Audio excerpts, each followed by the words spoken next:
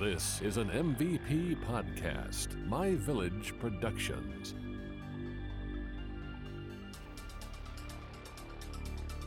Welcome to Unsolved America, a show where we explore unsolved mysteries throughout the United States. I'm your host, Tiffany. And I'm your host, Andy, and each week we'll throw a dart at the map, and wherever it lands is the location of our mystery. This week I landed on Georgia.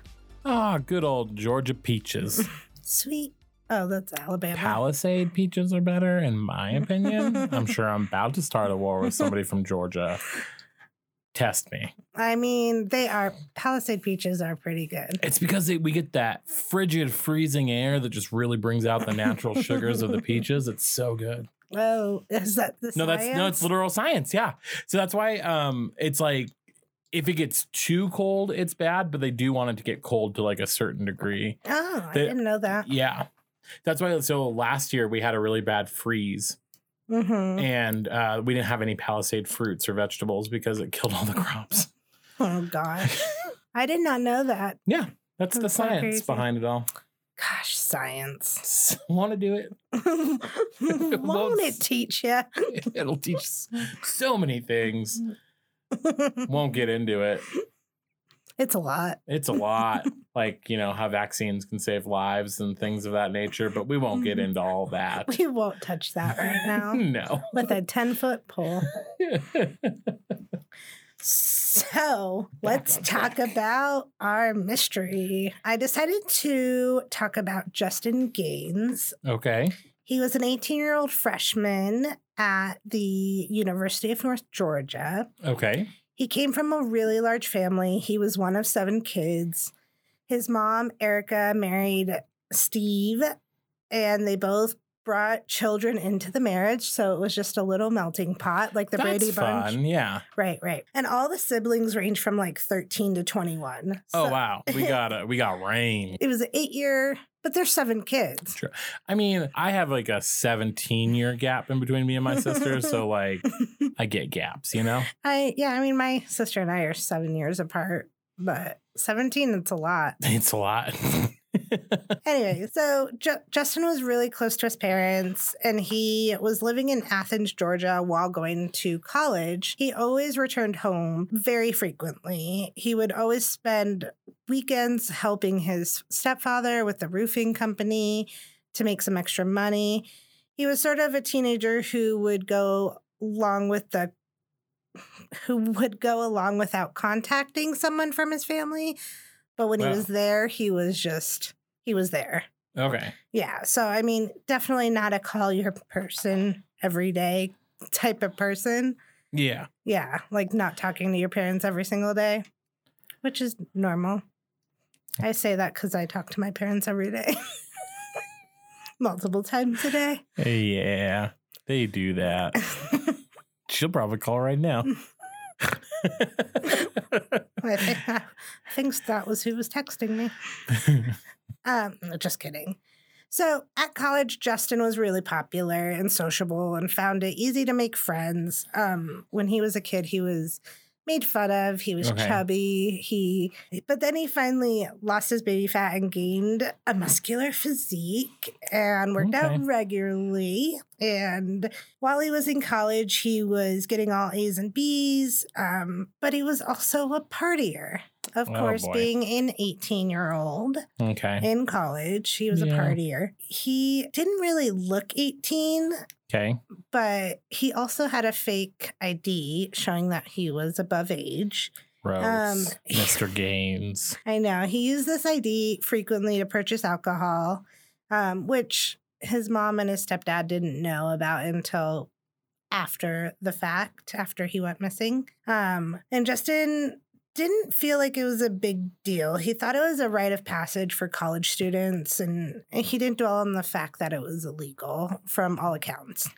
Okay. Well, on November 1st, 2001, Justin decided that he wanted to go out and went to a place called Wild Bill's. Sounds like a great time. I know.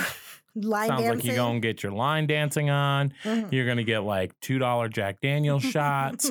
You're going to have like all the Bud Light and Coors that you can have Yeah. For like $10. Right. Wild Bill sounds like a great time. In a college town. Yeah. I mean, I remember ours, our little country bar in our small town for college, and it was a good time. Good times. They still play the same music that they played back then in present day 2021. I ain't mad at it though. In 2021, Well, we went up to Penalty Box, and I literally felt like I stepped through a different time dimension when I walked into that bar, because they were playing like all the old Black Eyed Peas jams, like everything that was like popping when I was in high school, college for you guys. I was like, oh wow, this is fun. Not a present day song in sight. But that was the bar downtown Denver too that we used to go to all the time. The Drink. Yep. I love The Drink. And then Lamarck, they all closed, which is so sad. Stupid pandemic. Then Lamarck played all the old school R&B jams. Yes, that was fun. He did. Anyway, wow. I digress. Drinking. Wild Bill sounds lovely. Well, Wild Bill's was actually, of course, in a college town. They catered to younger crowds too, so they allowed 18 and up to enter, but only 21 and up to drink, of course. Completely normal for like college towns. Right. And Justin was a regular at Wild Bill's, and he actually had VIP tickets that night. Jeez. Okay. Which I don't know what that really means. He probably had a table. Maybe. That's all I can think. That's all I can think. But Wild Bill's was a enormous venue, so it had capacity of 5,000 people. Jeez. And it's estimated that there were about 3,000 people there that night that Justin disappeared. What the fuck? Right. I can't even. Okay, pandemic aside, could you imagine being in a bar with 3,000 people? Yeah. That sounds terrible. Even pre-pandemic. I could not, because I'm so short. You're very small. And being around that many people, and if it's like on the dance floor where you're squished, I will be throwing punches. I imagine it would be like that when we try to go to Hakusan in Vegas that one time. And we literally walked in and walked out. We were like, I can't. And like walking in and walking out took like 45 minutes because there were so many people there. I was like having a panic attack because everyone was so tall, towering over me. And we didn't have the right access. They're like, you have to stay in between the yellow lines. And I was like, I don't know what's happening. Where am I going? What do I do with my hands? You're not allowed to wear that hat. Oh, yeah, you can wear hats, jackets, mess. 3,000 people in a bar sounds terrible. It sounds terrible. Oh my gosh. Sure. What's weird is that he went alone though. That is weird. What, he had VIP and he went alone? Yeah, I mean, from what people have said, that he was not afraid to go places alone, or without his friends. He just made friends wherever he went. Okay. And so, I mean, I guess that's normal for someone that's outgoing. That would not be me. No. Mm-hmm. It would be, for me, it would be weird to go to a bar by myself. Right. I've been with just like me and another friend, and that even felt kind of weird. I wouldn't mind that, but it was, well, it was after a show, and me and our friend Mita went to the gay bar down the street just to have like a couple drinks because the show ended a little early. That was, and it was like on a Tuesday, so it just felt weird to be there. It's probably dead too. Yeah. There was like 20 people in the bar, not 3,000. No. There was video on surveillance cameras that he was actually talking to a lot of people. Okay. And it didn't appear that he got into any arguments and confrontations with anyone. Well, that's good. But after a few hours, he got dropped off at the Duluth bar and then appeared to vanish in thin air. Weird. Okay. Yep. Who was dropped off by like a taxi or like ride? I don't think they had rideshare in 2001, but. No, 2007, but they didn't have it then either. 2007? I thought it was 2001. No, 2000. I said November 1st, 2001. Got it. That's where I was like, but I heard a 2001. So Wait, regardless, I don't think. I think I just said 2001. You did. I think you said it earlier too. I might have. This was November 1st, 2007. Got it. Okay. Okay. Regardless, I don't think they had Lyft and Uber then. No, they did not. Surveillance footage showed Justin right around the time he's believed to have left the bar. Okay. And it's around 1:30 a.m. He was seen in the lobby, cell phone on it to his ear, talking to someone. He apparently hadn't planned a ride home in advance. Okay. And so he was calling a bunch of friends to try to come get him, and none of them could. Well, Justin didn't appear to be overly intoxicated at that point. Mm-hmm. He didn't have a Wody is what he didn't have. Yeah. He didn't have a ride or die.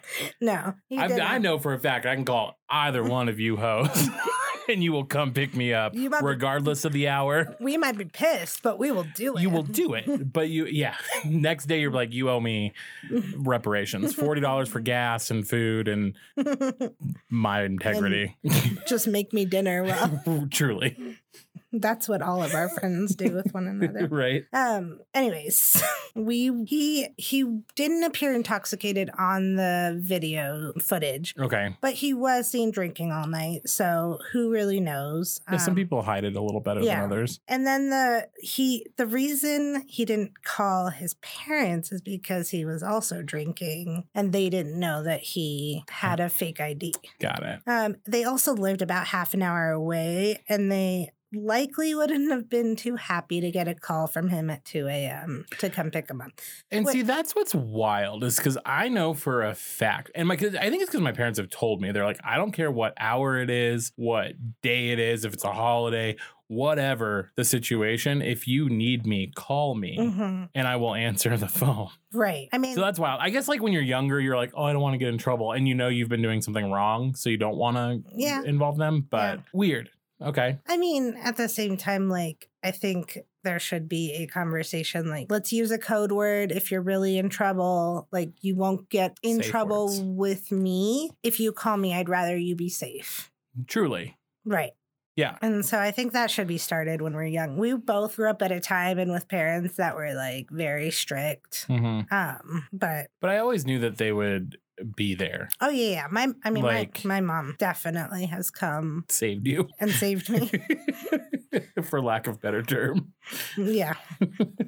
So Justin, like we talked about earlier, didn't usually call his mom every single day. So when she didn't hear from him Friday, she wasn't worried. She didn't really think anything of it. And then she started to grow a little bit more concerned as Saturday came along. And then finally on Sunday, she was in a panic. She called the police and reported him missing, and police immediately got his cell phone records to see if they could track him that way. Okay. The last time his phone was used was in the area of Wild Bill's. He made several phone calls and sent some text messages between 1:30 and 2 a.m. And that was probably him just trying to get a ride. Right. He was trying to get a ride. But after that, his phone went silent, and there was no other like communications from it. So investigators knew that was a time that they needed to start looking. And since Justin hadn't been reported missing for 3 days, they were at a huge disadvantage. Okay. Police noted that they didn't have any evidence suggesting foul play, and they would continue to treat it as a missing persons investigation until they found evidence that portrayed otherwise. Okay. A spokesperson for the police department admitted that the case had slowed down in its second week as some of Justin's associates had been uncooperative. Okay. It appeared that many of them were afraid of saying something that could get them in trouble or someone else in trouble. And since they were all underage and drinking, that definitely didn't help the situation. Can you get in trouble if you told them that you did it in the past, though? No. Right. No. But I wonder, they probably thought that they were going to get in trouble. They probably thought that, or like they might have had, if they were in possession of a fake ID. If they had it on them. Yeah. Fair. That is illegal. That is illegal. 2 weeks after Justin went missing, a nonprofit group called the Texas EquaSearch came to assist in the search. Interesting. They were able to launch this large-scale search effort and had access to ATVs, horses, and even helicopters. I don't know who these people are, but that's really cool that they came. Who they are, who contacted them, who, right? How did they get involved? That is wild. Okay. Right. They hoped to get a lot of volunteers, but only 27 people showed up. That's rude. Yeah. Okay. But they were optimistic they would find something, and they searched extensively for 3 days, and they didn't find anything leading to Justin. So even after EquaSearch left, Justin's friends and families were determined to keep the search going. Okay. They hired a PI and started a nonprofit organization to pay for billboards, flyers, and other items for the search. Okay. Every Thursday, they would drive to Wild Bill's and put leaflets about the case on each car in the parking lot, hoping that they would find somebody who frequents the bar on Thursdays. And who might have been there. And knows what happened to Justin. Yeah, like 3,000 people. One, I get it's easy to be lost in the crowd, but then also that's 3,000 sets of eyes that could have seen something. Right. But I guess if you were drunk, I don't know. So 3 months passed by since Justin was seen, and the police finally acknowledged that they were working on leads on the case that seemed to indicate that there was foul play. It was something Justin's family, of course, suspected all along. Okay. But it was also very hard to hear about it from the police because then your mind goes to all the worst things. Murder. Right. His dad, Steve, told a reporter that his theory was that his stepson got a ride with someone he shouldn't have, and it didn't end well for him. That was my first thought, was like, he's desperate. He's sending all these text messages to somebody pulls over and they're like, hey, we'll give you a ride. And then it ends up being like Buffalo Bill. Right. Silence of the Lambs reference. I mean, it was called Wild Bill. Maybe that's where that came from. Okay. Good. So the family, I mean, they believed in their hearts that Justin was dead, but they wouldn't give up the search. The mom, Erica, she converted her garage into an office space and it became her full-time job trying to look for Justin and find out information. Yeah, because they have no resolve at this point. It's like, I imagine it's probably one of those things where you hold on to hope that they're alive until you have proof otherwise. I mean, 100%, because there is that little glimmer of hope. Definitely. She created bumper stickers.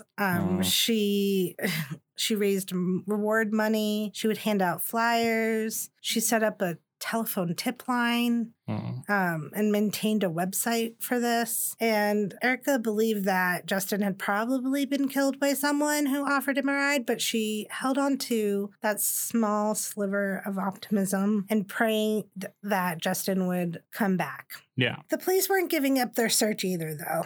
Okay. In the first few months of the investigation, they gathered a wide range of items connected to the case, and 75 of the items had been sent to the crime lab for analysis. Okay. They didn't reveal any specific information on what direction or what happened, but they were optimistic that they would be able to solve it with these items. Justin would have been celebrating his 19th birthday on March 31st, 2008. And some of the other children had also celebrated since he went missing. Stepkids and brothers and sisters. But they were all really, really sad he was gone. And so, of course, the next few years were really hard for them. It was heard that Erica had a migraine the entire day of his birthday and was bedridden. And so it was just really sad. And of course, they didn't know what was going on. They didn't really know any information. They had no leads.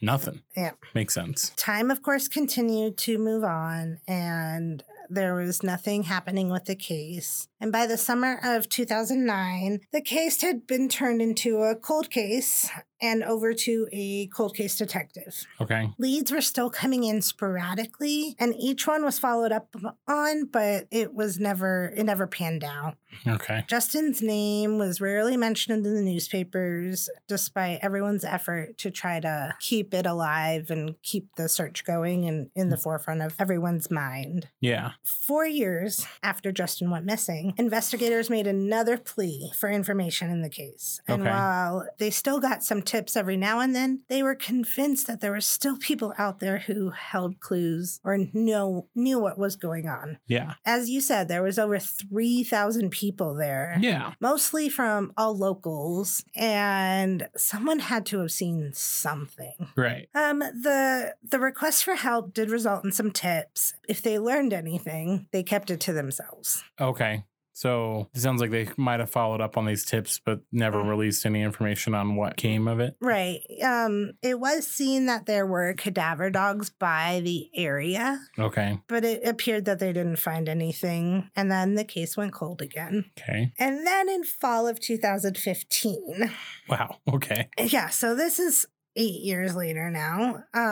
There were 2 arrests made in connection with Justin's disappearance. Even the arrests made, the case still remains somewhat of a mystery, and many questions of if the people were arrested actually had anything to do with the case or not. Okay. On September 2nd, authorities arrested a 57-year-old man named Martin Leonard Wilkie, charging him with concealing the death of Justin Gaines. Oh. Yeah. Okay.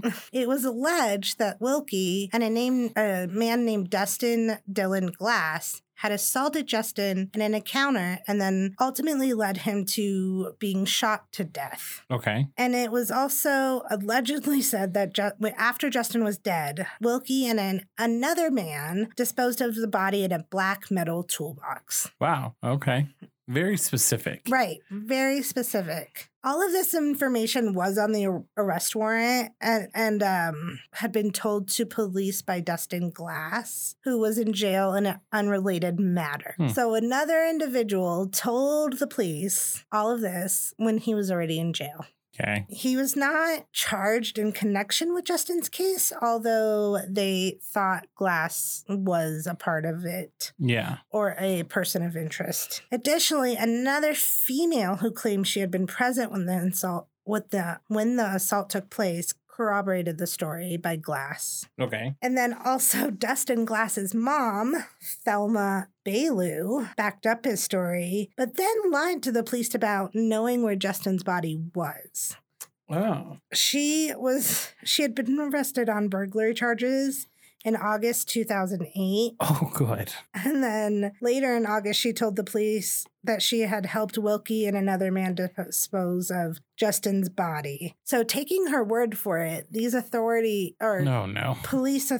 police department and investigators spent 3 days digging up a number of old wells and pinpointed by her, but ultimately found nothing. Weird. I don't understand people. I think they were trying to lessen their charge. So she was charged with making false statements because nothing's true. Nothing you've said has been accurate. Yeah. But then she admitted she lied in an attempt to get herself out of trouble. What the fuck? Wait, you mean to tell you can lie about a crime and not get in trouble? I guess not. It's called perjury. That is wild. It's probably isn't it? What's the word I'm trying to look for? Interfering with a police investigation. Yeah. So even though she didn't tell them exactly where the body was, they still believed that she had some information about the disappearance. Why? Because she's a big fat liar. Her story corroborated. She's a thief and a liar. But her story was in line with what her son said, and unless they had, because she probably talked to her son. Yeah. I don't trust Thelma. I don't trust this other Glass guy either. Right. Well, and that's what the police said. They're like, I can't trust either of these two people. Absolutely not. So he didn't put much faith into it. Okay. Now, it would be fucked up if they were telling the truth in some way, but proceed. So Glass was indicted in a different case where he was charged with conspiracy to commit murder, racketeering, aggravated assault, and participating in gang violence. These are all great charges to have. Wow. And it wasn't until he was in prison that he suddenly came forward claiming to have this information on Justin's case. Convenient. Right. He wanted to lessen his time. By 2017, Justin had been missing for 10 years. Ugh. And even though they had this information from Glass and his mother, There was never enough evidence to actually charge anyone with a murder. Detectives believe they knew what happened to him, but are unable to prove anything. Okay. The current theory is that Justin was carrying quite a bit of cash. He was wearing a large diamond earring in one ear, and that could have caused some attention from some less than upstanding folks in the 3,000 person crowd at Wild Bill's. Well, he's got a diamond earring on. He's in VIP. He's by himself. This is probably would make him a really good target for somebody who wants to rob him. Right. And that's what they think. I mean, they think that these people, whoever did this, targeted him hours before the actual disappearance. Yeah.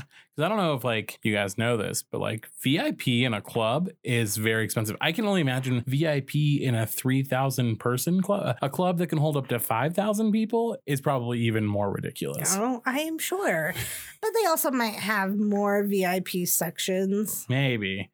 I don't know. They think that Justin was lured into a car, most likely by a female, and then they drove to a house that was crowded with more people and that had maybe more witnesses. And as soon as they got there, they think he might have been attacked and he was choked and beaten and then finally shot to death. I don't know where they're coming up with this information.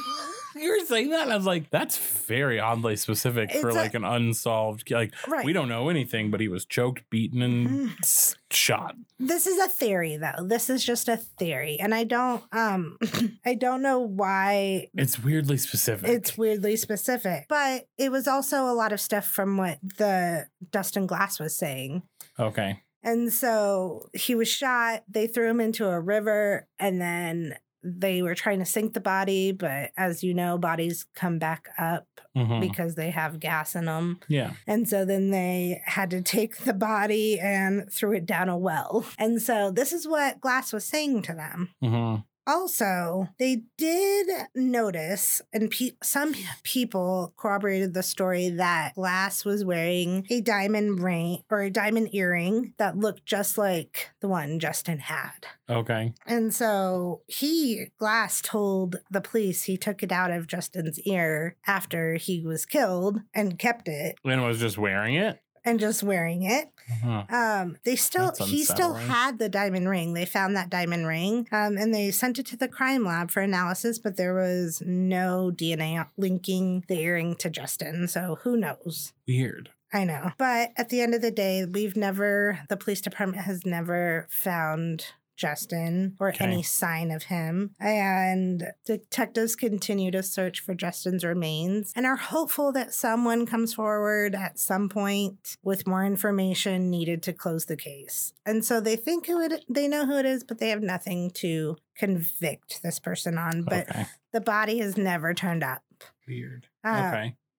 Now, a few days after Justin's disappearance, a woman called the anonymous tip line and spoke about a man who lived near the intersection of Pleasant Hill Road and Club Drive in Snellville. She believed that the man could have been involved in the disappearance. They said this caller sounded as if she were a middle-aged woman at the time, but police have no other information about her, and she opted to stay anonymous. Did she say why she thought he was involved, or just... That's it. She just gave the tip and then dipped out. Need some more deets, sis. Someone needs some more information. Right. Tell me why you think that he is involved. Yeah. Justin, again, was 18 at the time of he went missing. He had brown hair and blue eyes. He was about 5'10" and weighed 220. He was a weightlifter, and he was pretty muscular. He was last seen wearing a gray long-sleeve Abercrombie shirt, ripped jeans, flip-flops, and a small diamond stud earring. Okay. I believe the license or the fake license had the name Brad Allen or Brad Shoe on it. Okay. So if anyone has any information, please reach out to the Georgia Sheriff's Department and provide that information. Yes, do it. Do it now. There was a lot in this one. I know that was a roller coaster, man. That was intense, like camping. Thank you for listening to this episode episode of Unsolved America, head on over to Facebook and Instagram and follow us at Unsolved America MVP. And be sure to subscribe to our show on your favorite podcast platform. If you need to contact us, please email unsolvedamericaMVP@gmail.com, and we'll talk to you next week. This has been an MVP podcast, My Village Productions.